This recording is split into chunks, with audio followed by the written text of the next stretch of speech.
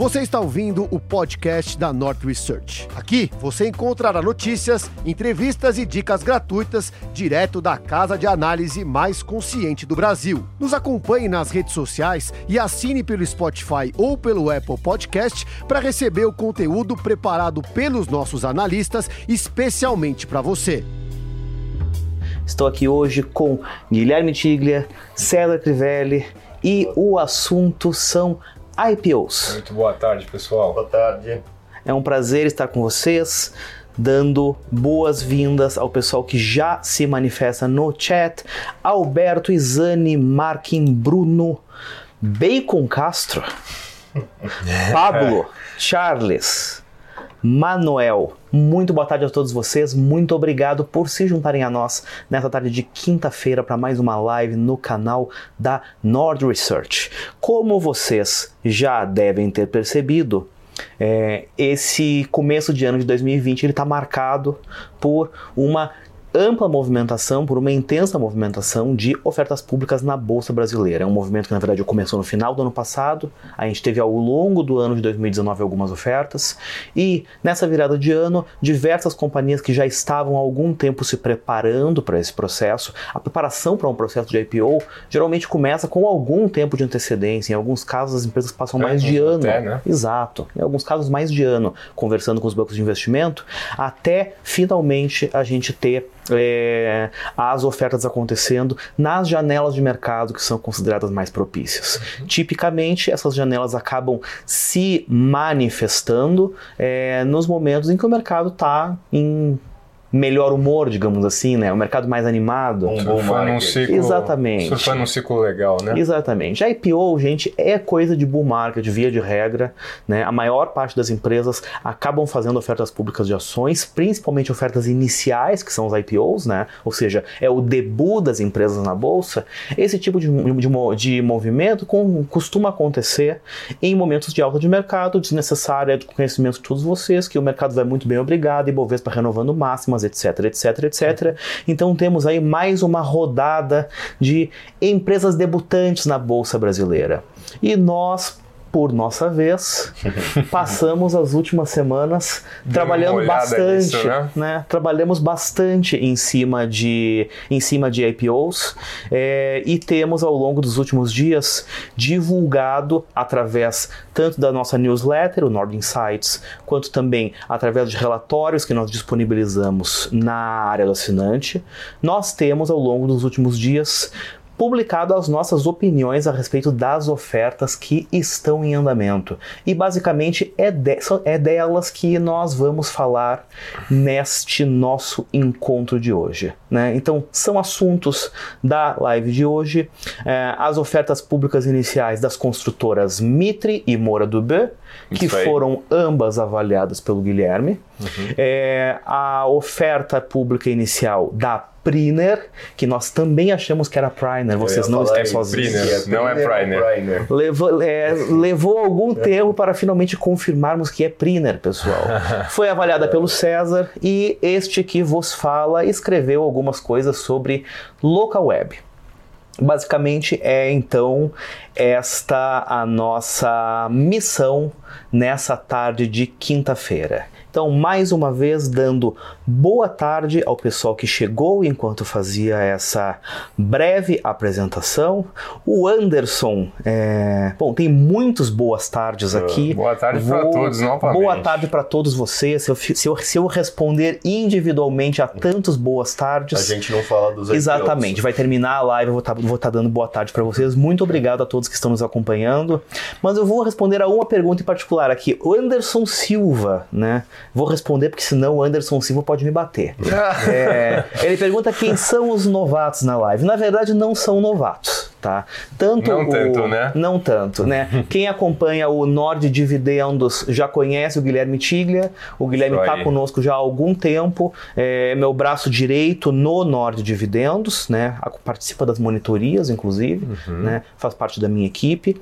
E o César Crivelli, por sua vez, ele também já está conosco há algum tempo e fez o seu debut para as câmeras nessa última terça-feira, né? Quando nós estivemos lá no Infomoney. Mas ele também já está conosco há algum tempo. Meu braço direito no Nord Small Caps. Aqui vocês têm Twitter, Guilherme Tiglia. Instagram, César Crivelli. O César, ele é um cara, na verdade, que ele gosta de tirar foto, ele não gosta de escrever. É verdade. Né? Então, ele não está no Twitter, ele não participa dessa coisa maravilhosa chamada FinTweet. Não faço a menor ideia do que ele está, na verdade, inaugurando o InstaTweet, né? Que provavelmente é a próxima a rede onda. social do César.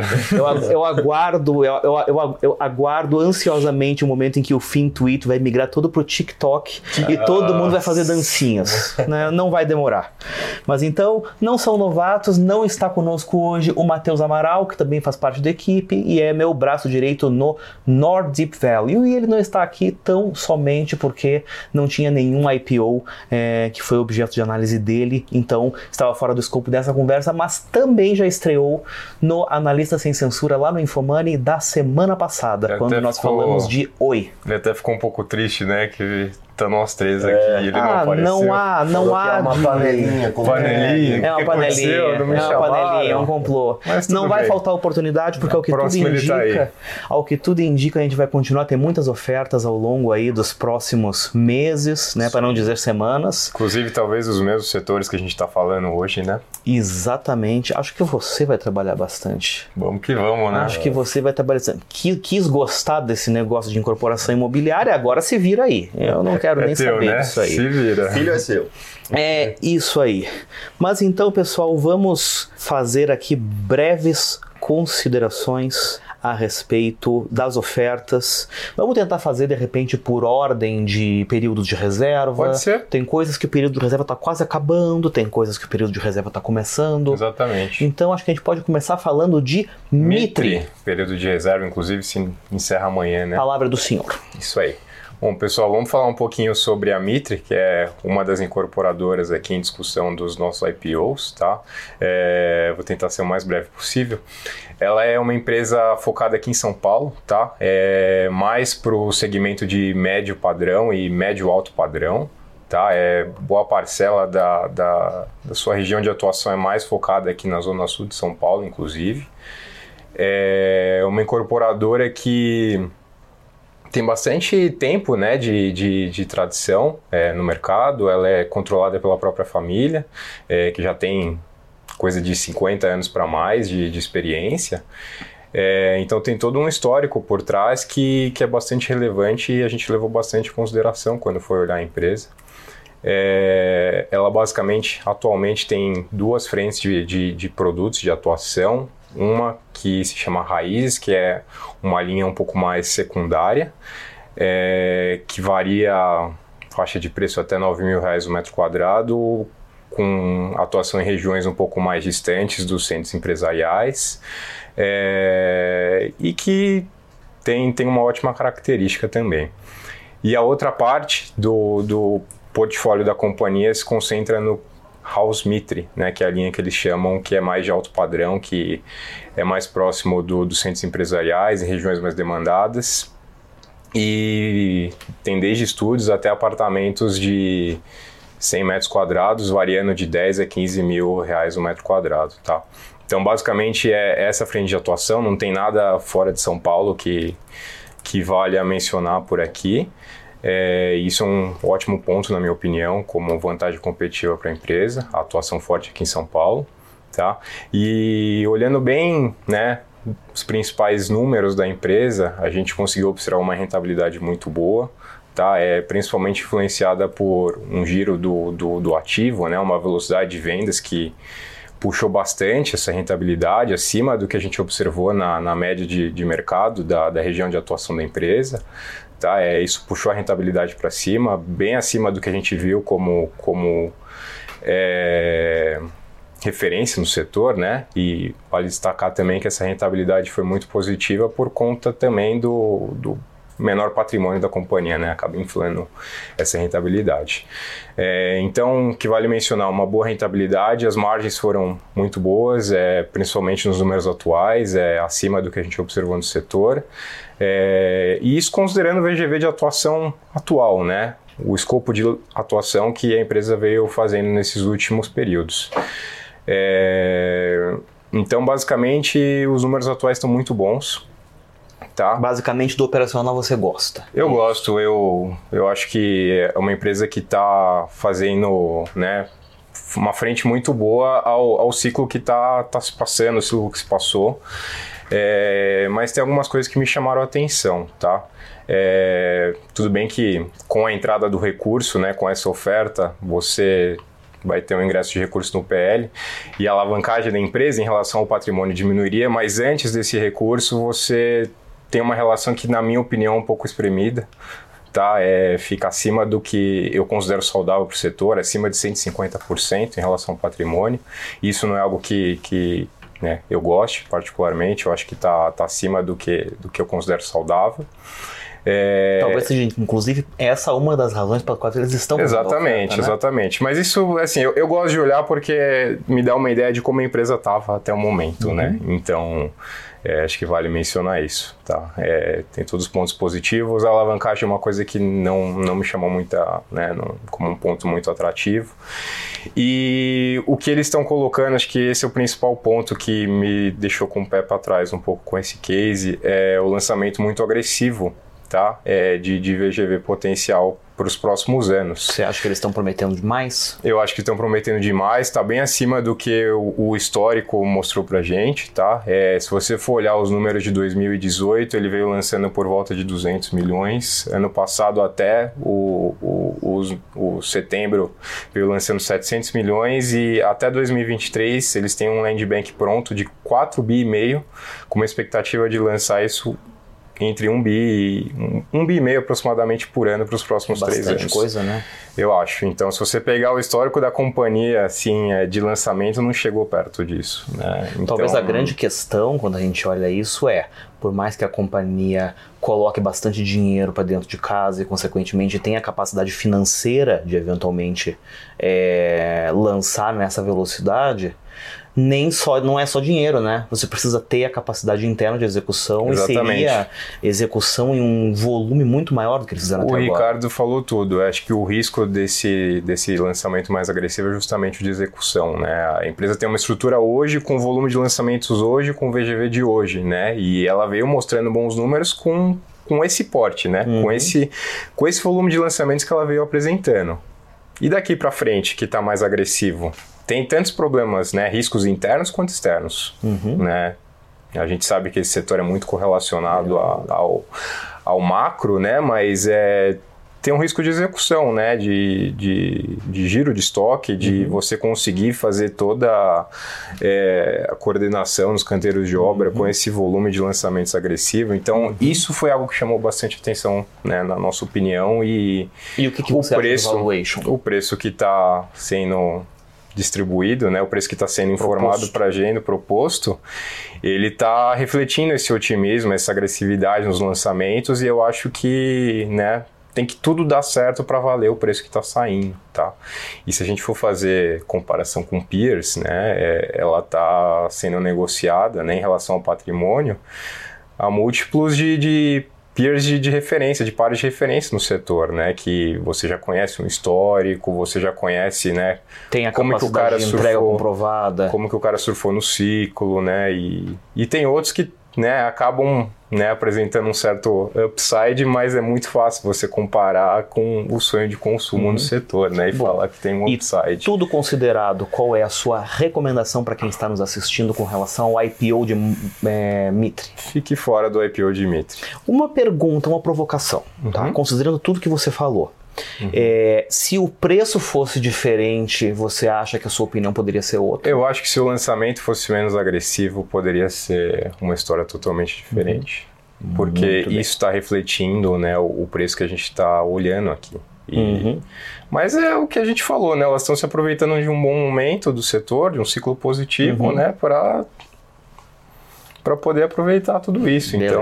Então, resumo da ópera com relação a Mitre: gostamos do operacional, principalmente nós achamos que o valuation reflete uma execução para frente que acaba tendo muito risco. Então, a gente fica risco de execução. Beleza. O pessoal tá comentando aqui que eu vou dormir. Porque só vocês estão falando. Então vamos fazer Não o tô seguinte. dormindo, gente. Tô aqui, tô ouvindo aqui setor de construção. Não vou palpitar porque não é, né? Não forte. Justo, justíssimo. Vamos fazer o seguinte então, para ter certeza que você não vai dormir, Vamos falar vamos subverter completamente a ordem. Sim. E vamos então ouvir as considerações de César Crivelli a respeito do mais recente dos IPOs, na verdade, Sim. que é o IPO de Priner. Priner, não é Priner. Não é Priner, é Priner. Tá certo. Acho que vale começar falando que a Priner, ela pertencia à Mills. Para quem não sabe, a Mills é listada em bolsa. Ela tem mais ou menos o mesmo segmento de atuação. A Mills é mais focada no setor de construção, né, que vocês estavam comentando. Ela aluga andaimes. Ela tem aqueles carrinhos elétricos que... Sabe quando o pessoal da energia tá trocando o transformador que precisa subir? Sim. Então, eles têm uma Aquela frota plataforma, gigantesca. aquela plataforma telescópica. Exatamente. Eles têm uma frota gigantesca daquilo. E eles também trabalham na parte de construção com aluguel de... placas de construção, formas de construção, corrigindo. Existe uma diferença muito grande entre a forma de madeira e a forma de aço, e é isso que eles fazem, eles alugam forma de aço. Então é só para vocês terem uma ideia do que Mills faz. A Mills tinha essa divisão, né, a Priner. Essa divisão foi comprada por um fundo de investimento em 2013. Eles continuaram expandindo a operação e cresceram bastante. E até que em 2017 eles resolveram diversificar e compraram duas empresas. Né? Uma empresa que faz o aluguel e a venda de isolamento térmico, de capas de isolamento térmico, e uma outra empresa que faz pintura anticorrosiva. Né? E a gente pode falar, mas... Né, de repente está um pouco fora da nossa realidade entender para que serve isso. Na questão da pintura corrosiva, por exemplo, plataformas de petróleo que ficam lá no mar precisa muito de uma proteção, senão elas acabam sofrendo esse efeito, né, do sal. Pintura enfim. naval é um inferno. É simplesmente um inferno. Por quê? Já ouvi muito disso aí. Exatamente porque é um ambiente... Na verdade, a gente tem determinados tipos... A gente pensa em pintura, a gente pensa, sei lá, em pintura de casa, né, pintura de veículo, que são realidades, são materiais que não passam por grande ação de agente, seja químico ou seja mecânico. Sim. Mas, por exemplo, sei lá, quando você pinta coisas que eu já me deparei na vida. Imagina, sei lá, a Randon lá e a pintura do semi-reboques. Principalmente a parte interna do semi-reboque, que está muito exposta a atrito por conta de carga, descarga. Você precisa de um tipo especial de tinta que tenha uma maior resistência mecânica. Sim. Né? No caso de plataforma de petróleo, ou mesmo, sei lá, pintura naval como um todo, né? Você tem a exposição à salinidade, Isso. você tem a propensão, por exemplo, de casco de navio ou de estrutura de plataforma de petróleo que fio em contato com a água, a formação de colônia de micro-organismos como craca, coisa do gênero. Então, geralmente, você precisa de tintas que tenham compostos, geralmente à base de cobre, que coíbe a formação desse tipo de coisa, porque isso deteriora, isso acelera muito a deterioração. E diminui a vida útil dessas plataformas. Não precisa ir muito longe, a gente vai pra praia, né? Sim. Quem mora na praia sabe o que é conviver com algo chamado maresia. Isso afeta a longo prazo os equipamentos. Sim.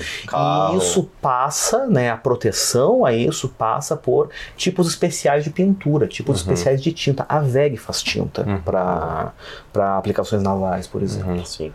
Bom, então... E o isolamento? O exemplo que você deu era bom. O isolamento, se a gente pensar na nossa casa, por exemplo, né, tem o aquecedor de gás. Entre onde ele está instalado e o banheiro, tem uma perda mínima ali de calor.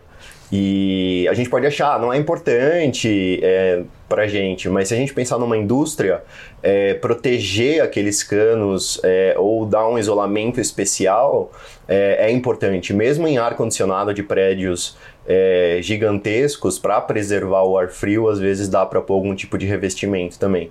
Então a Priner trabalha em todas essas áreas, né? Acho que é muito interessante por causa disso. Eles tiveram a inteligência de diversificar as receitas através desses outros negócios, mas ao mesmo tempo de um jeito que eles conseguem amarrar com os contratos, ou pelo menos com a exposição das empresas que já são cliente, né? Então acho que isso é bem interessante.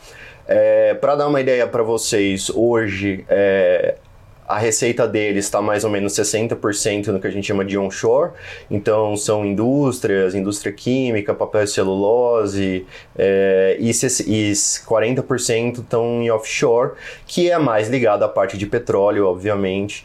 Então esses são os dois drivers de crescimento.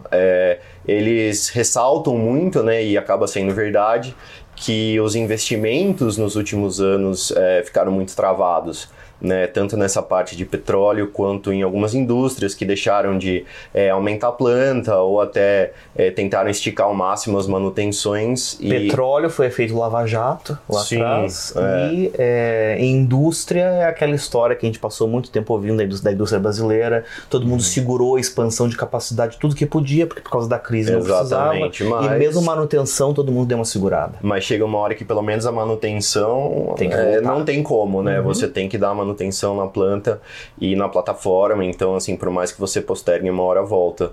E acho que é muito nisso que eles vão surfar agora. Os números já melhoraram bastante em 2019, e eu particularmente acredito que 2020 vai ser um ano muito bom para eles.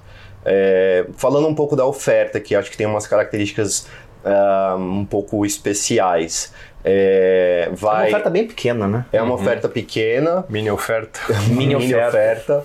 Eles têm a pretensão de captar 200 milhões, se a gente considerar o preço médio. Então, o piso é R$10, o teto R$13, e as contas que a gente faz mais ou menos ali no 11,50, que é o preço médio. Então são 200 milhões que vão para o caixa efetivamente. Eles querem comprar mais material, querem comprar a participação restante nessas outras duas empresas, e querem aumentar, obviamente, melhorar o capital de giro. Se acontecer de ter uma demanda muito grande pelas ações, esse acionista majoritário, né, a Leblon, eles podem vender um pouco no mercado. A oferta, que eu acho que é a característica mais diferente, ou que pelo menos passou a ser adotada a partir do ano passado, acho que foi a oferta de Banco do Brasil, que teve lock-up. Não lembro quem foi que inaugurou essa história do lock-up. Eu particularmente detesto isso. O Ricardo Se não você gosta. não está familiarizado com a história, procura aqui no próprio canal da Norte, que eu já fiz um vídeo só falando de lock-up sem IPOs. Mas eu vou explicar rapidinho. Então, o que é o lock-up? Você não pode vender as suas ações por um determinado período de tempo, né? Nesse caso, para os investidores de varejo, a gente vai ter duas modalidades. Uma modalidade que é o varejo 1, que as pessoas vão se comprometer a não vender por 70 dias, e o varejo 2, que as pessoas vão se comprometer a não vender por 50 dias. Mas quando você for lá na sua corretora preencher os dados da oferta para fazer a sua reserva, você também pode falar: eu não quero participar disso, né? Eu não vou assumir esse compromisso de ficar 50 ou 70 dias com essa ação na minha carteira. O que acontece? Como há uma preferência, isso está documentado lá no prospecto, entre o varejo 1, o varejo 2 e o sem comprometimento, quanto maior o tempo que você se compromete a guardar ou a ficar com essas ações e não vender no mercado, mais chance de entrar na oferta ou receber um rateio menor você tem. Então, apesar do Ricardo não gostar muito da questão do lock-up, eu acho que assim, para quem tem uma visão de longo prazo e não vai tentar fazer o flip, né, que quando teve aquela onda de IPOs também, todo mundo queria fazer o flip. No primeiro dia. Que nada mais é do que você entrar, pegar, abrir o mercado, você pega lá a valorização que deu e vende e vida para frente, né? Então, para quem não tem esse perfil, para quem quer realmente ficar um pouco mais e se aproveitar, né, dessa melhora da economia e da empresa em si, eu não vejo problema em ficar nesses 70 dias, ficar exposto nesses 70 dias. A reserva começou hoje. Muita gente perguntou, não achei na minha corretora, não achei no meu home broker. Gente, isso varia de corretora para corretora. Às vezes você faz no site, às vezes você tem que mandar e-mail, às vezes você tem que fazer pelo telefone. Então o jeito mais fácil de saber é entrar em contato com a sua corretora. Confira com a sua corretora. Exatamente. Qual é o expediente deles, qual é o procedimento deles. E a oferta encerra no dia 12, se eu não estou enganado. Então, assim, dá tempo de todo mundo botar lá a sua oferta e participar. A nossa recomendação, como está lá tanto no Nord Small Caps quanto na News de hoje, é de compra até o preço teto da oferta, que é R$13. Então, quando você for preencher na corretora ou ligar para eles para falar que você quer participar, você fala que aceita pagar até os R$13. Essa é a nossa recomendação. E também que você faça adesão ao Varejo 1, que é segurar essas ações por no mínimo 70 dias. Muito bem. Isso aí. Muito bem. Eu estava procurando aqui só a confirmação do final do período de reserva. Eu tenho aqui.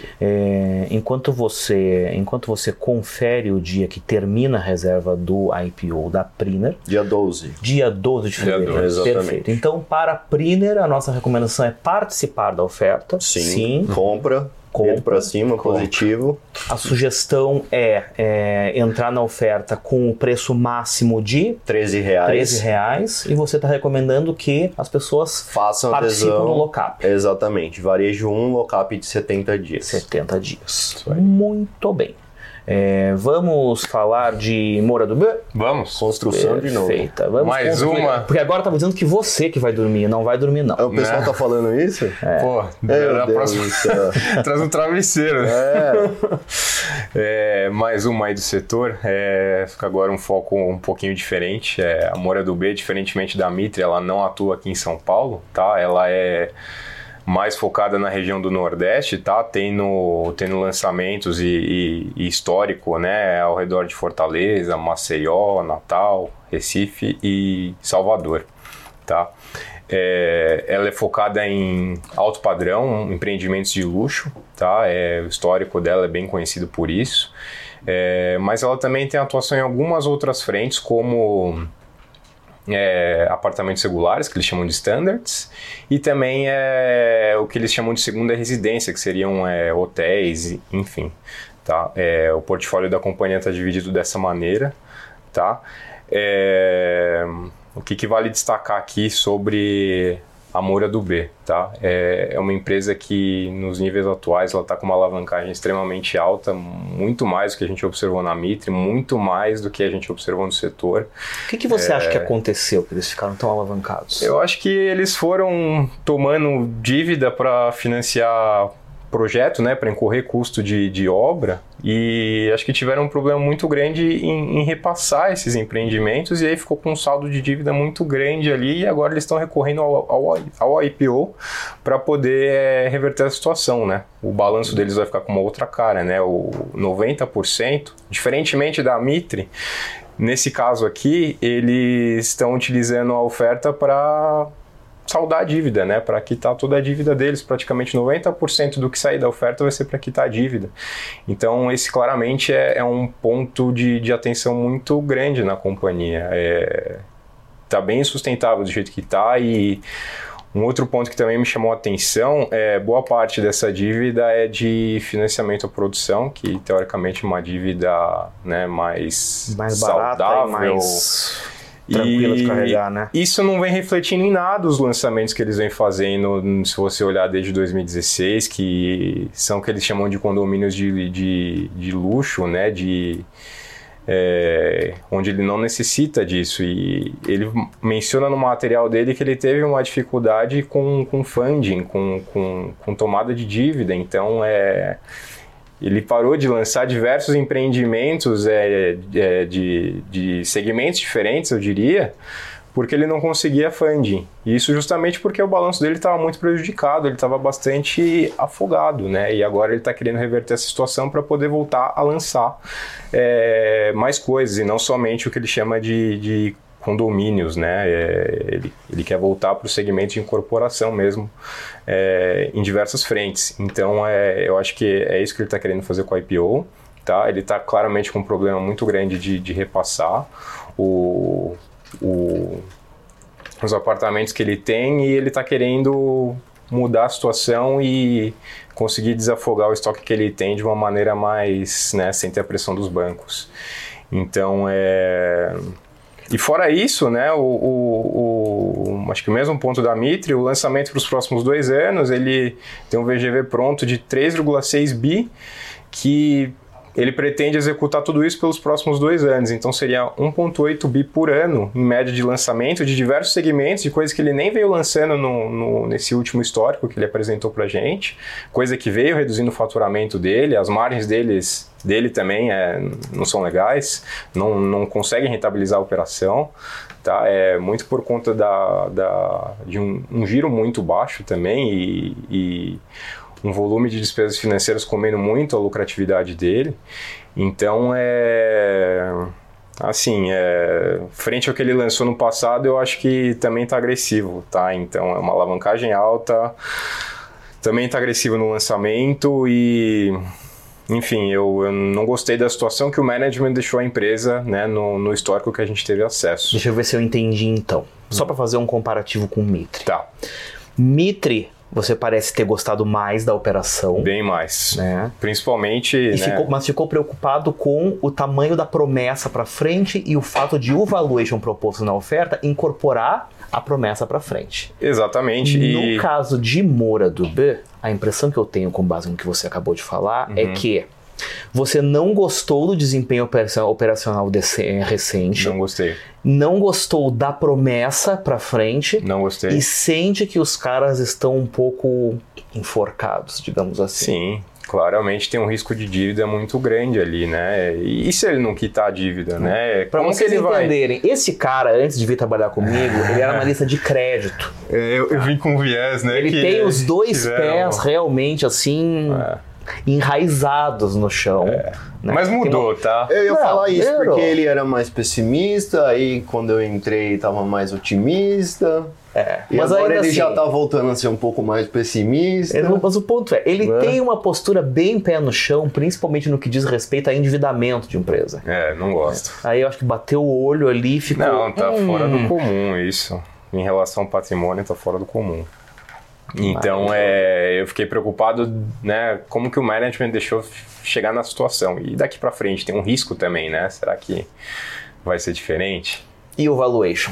O valuation até que tem um desconto em relação ao que o setor está negociando, ficaria na casa de 1,3 por aí, pelo que eu fiz em relação ao patrimônio. Bem abaixo do que a gente viu em Mitre. Bem abaixo de sonhos de consumo do setor, mas eu não gosto do que a empresa veio entregando. Uma coisa que é importante olhar quando a gente se depara com esse tipo de coisa é assim, tipo, algumas características de como se constrói uma oferta. Tá. Antes dessa fase da empresa efetivamente vir para o mercado, né, fazer lá o anúncio do início da oferta e começar esse procedimento de colher as intenções de investimento, né, que é o processo de book building, existe uma fase preliminar que se chama pilot fishing. No pilot fishing, basicamente, o que é que as empresas fazem? Os bancos, em conjunto com as empresas, reúnem os dados dessas empresas, tá? E levam para um grupo relativamente restrito de investidores institucionais com o objetivo de captar uma impressão inicial. É mais ou menos aquela coisa assim, eu estou querendo fazer uma oferta, esses são os números da minha empresa, esse é o tanto que eu tenho a intenção de captar, essa é a destinação que eu quero dar para os recursos, etc, etc, etc, blá, blá, blá. O que você acha? Essa é basicamente a pergunta que se faz pro investidor potencial que está do outro lado da mesa. O cara vai lá, senta, avalia os números, etc, etc, e responde, eu acho que isso aqui seria viável, num intervalo de preço de tanto a tanto, que representaria um valuation de tanto a tanto. Meio que os investidores que participam do Pilot Fishing oferecem tanto para a empresa quanto para os bancos que estão organizando a oferta uma espécie de feedback a respeito dos termos que estão ali propostos. Por que eu estou falando tudo isso? Se a oferta de Moura Dubeux está vindo com múltiplos de valuation inferiores à média do mercado, é muito provavelmente porque na hora do processo de Pilot Fishing, diversos investidores institucionais devem ter oferecido à empresa e aos bancos um feedback parecido com esse que o Guilherme está dando. Entende? Existe por trás do preço, por trás do intervalo indicativo da oferta, existe um sinal. E isso é uma coisa muito interessante. É muito diferente da Mitre, né? Se a história fosse diferente em relação à questão dos lançamentos, né? Poderia ser diferente a história. Nesse caso, não. Né? É muito diferente. E basicamente, qual é a recomendação para o IPO de Moura Dubeux? Fique fora do IPO de Moura Dubeux. Fique fora do IPO de Moura Dubeux. Então, basicamente, até aqui nós tivemos Mitre, gostamos do operacional, mas não gostamos do preço, fique fora. Tivemos Priner, gostamos do operacional, gostamos do preço, participe. Sim. Participe do lockup mais longo de 70 dias, limite de preço na oferta de R$13. E teremos agora, então, tivemos Moura Dubeux, né? Não gostamos do operacional, não gostamos do preço, fique de fora. E temos agora, então, a última para completar a quadrifeta. Desta quinta-feira. Né? Você sabe de onde é isso, né? Não. Isso é termo de jockey. Isso é termo de jockey club. Maravilhoso. Mas então vamos falar rapidamente de Local Web, e vocês dois, por favor, não durmam, porque essa quem fez fui eu, tá? Bom, a Local Web, ela dispensa grandes apresentações, tá? Quem tem um mínimo de familiaridade com internet no Brasil, do ponto de vista de criador de conteúdo, né, conhece, porque é uma das empresas de hospedagem mais tradicionais do Brasil. Eles existem desde, acho que meados de 98, se eu estiver bem lembrado, é uma das pioneiras da internet no Brasil. Nasceram com uma empresa que oferecia hospedagem de sites e, com o passar do tempo, foram agregando outros serviços. Hoje ela tem duas unidades de negócio, né? Uma está focada fundamentalmente em hospedagem, soluções de cloud computing, e-mail marketing e outros serviços correlatos. Essa unidade responde por 80% do faturamento da empresa.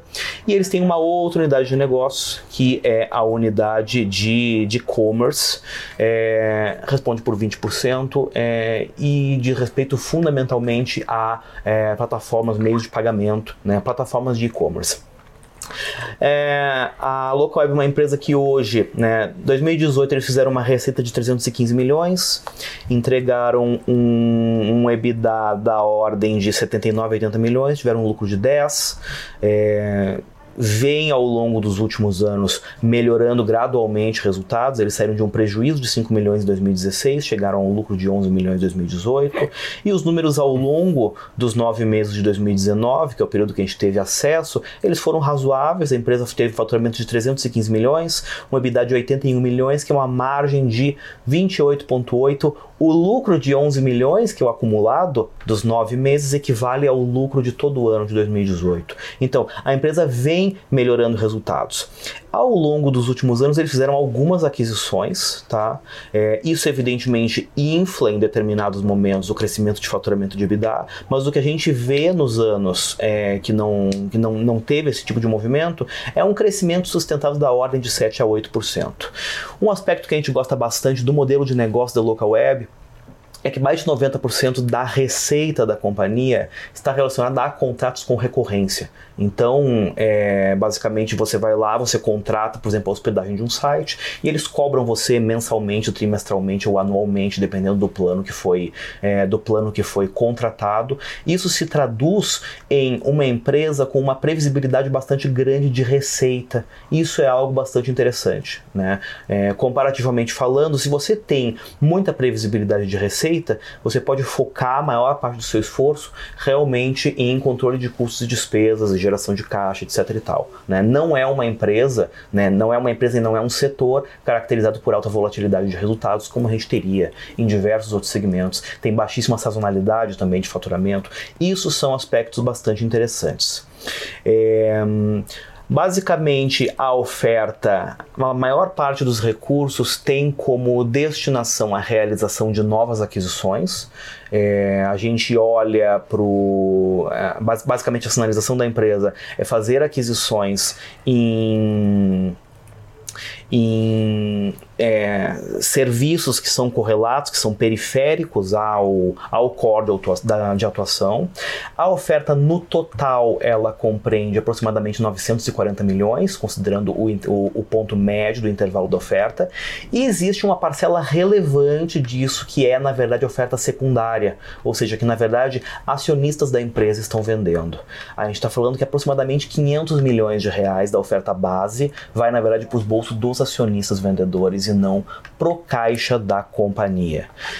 E a maior parte dos recursos que vão pro caixa da companhia, a gente está falando ali de mais ou menos uns 300 milhões dos 500 que vão do total, a destinação seria, né, fazer aquisições para ampliar o portfólio da Locaweb. Esse IPO vai ter lock-up, tá? Ele vai ter um lock-up de 45 dias. Para os investidores de varejo, né, a opção de lock-up de 45 dias para os investidores de varejo, também a opção sem lock-up, né, segmento private também tem um lock-up diferenciado. Então, muito provavelmente, né, em havendo rateio, eles vão privilegiar quem aderiu ao lock-up em relação a quem não aderiu. Tá.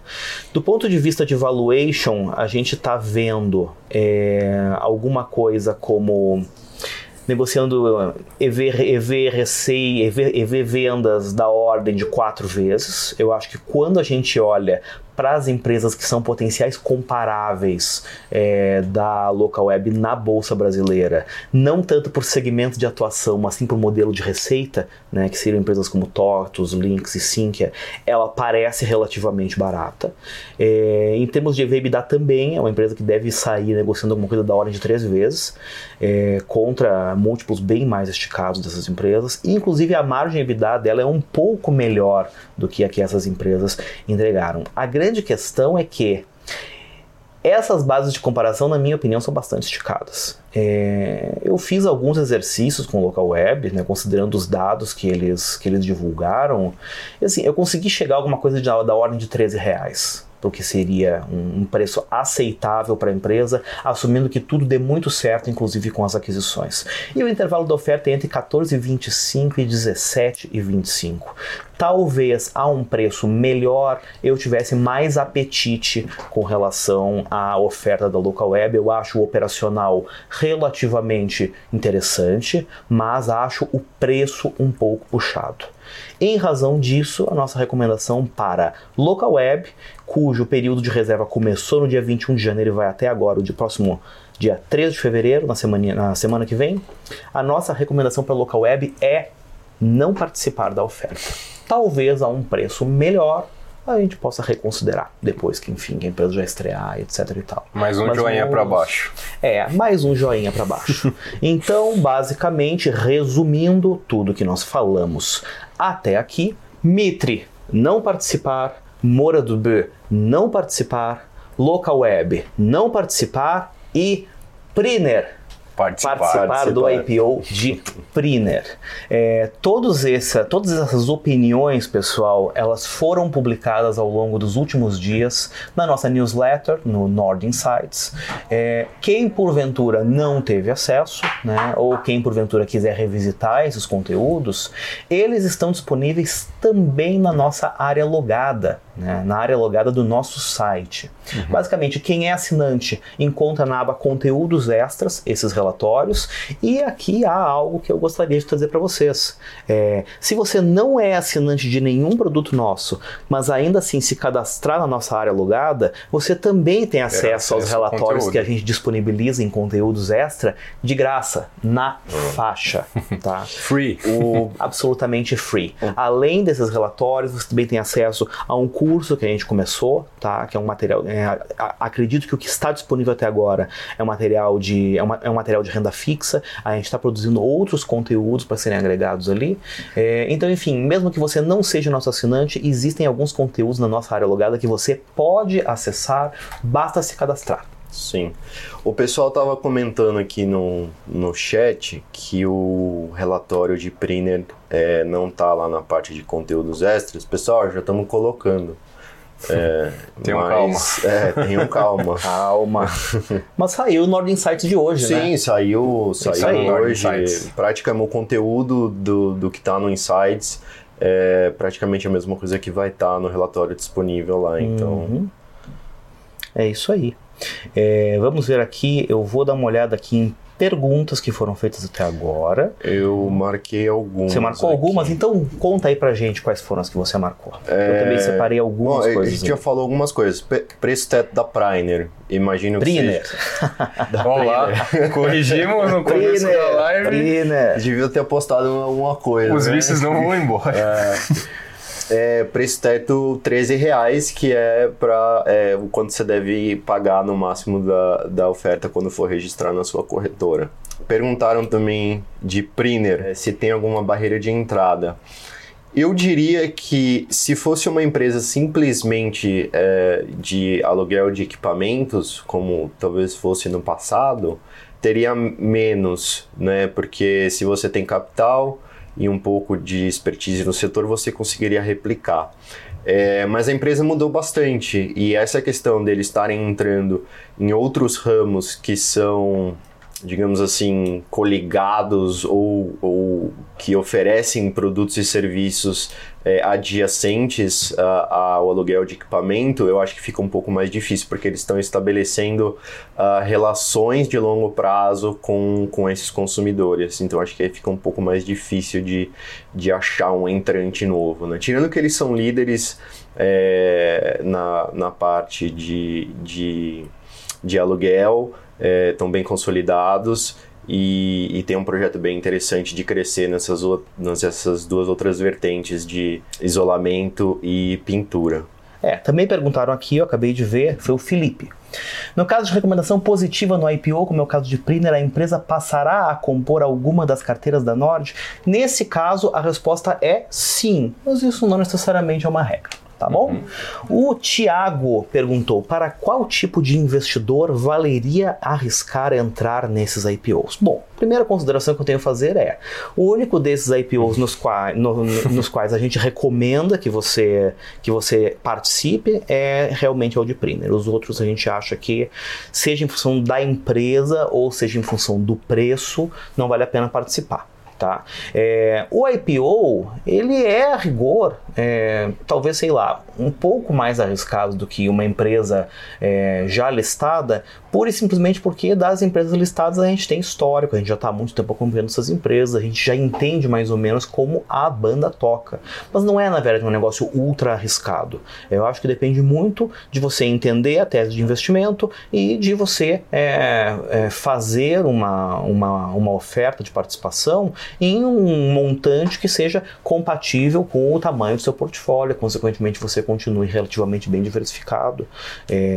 Eu acho assim, IPO é uma coisa um pouco complicada, tem até uma brincadeira, né, que na verdade IPO significaria It's probably overpriced. Ou seja, provavelmente está caro. Isso não é uma regra, tá? Mas... Não é uma regra, mas na maioria dos casos é uma verdade. Exatamente. Para muitos casos. Eu acho que esse é um daqueles casos em que a exceção confirma a regra. Sim. Tá? Eu particularmente, eu entrei no mercado em 2007 muito em função da onda de IPOs que a gente viu aquele ano. Se eu bem me recordo, foram mais de 60. Digo para você com tranquilidade que assim, a maior parte das empresas que fizeram IPO naquela época e que na época havia uma enorme euforia em torno delas, tudo, né? A maior parte delas ou não existe mais, ou fundiu, expandiu, algumas quebraram, teve caso de fraude, teve caso de CEO preso, e ainda assim, das que sobraram, né, das que não aconteceu nenhum desastre ao longo do caminho, a maior parte não ofereceu retorno, valorização ao longo dos anos que efetivamente compensasse a alocação. Foram raras as exceções. No curto prazo pode ter tido uma euforia, né? Não, no curto prazo é uma loucura. Fazia parte de mercado nessa época, mas depois a história apareceu, né? Exatamente. De verdade, o que era, onde todo mundo estava eufórico. Gente, né? O mercado no curto prazo aceita qualquer coisa. Eu lembro que naquela época as pessoas chegavam na corretora, né? A gente está falando de uma época assim que já existia home broker, mas era tudo muito precário. Então as pessoas entravam em contato por telefone com seus assessores, ou inclusive iam até as corretoras. Eu lembro que naquela época tinha gente que chegava na corretora onde eu trabalhava, colocava 3 mil em todas as ofertas, sem nem saber do que se tratava. Cassino. Tá?